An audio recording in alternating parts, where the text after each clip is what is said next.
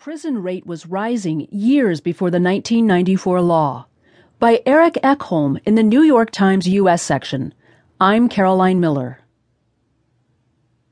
Gangs and drugs have taken over our streets, President Bill Clinton said in 1994 as he signed a far-reaching anti-crime bill to bipartisan acclaim.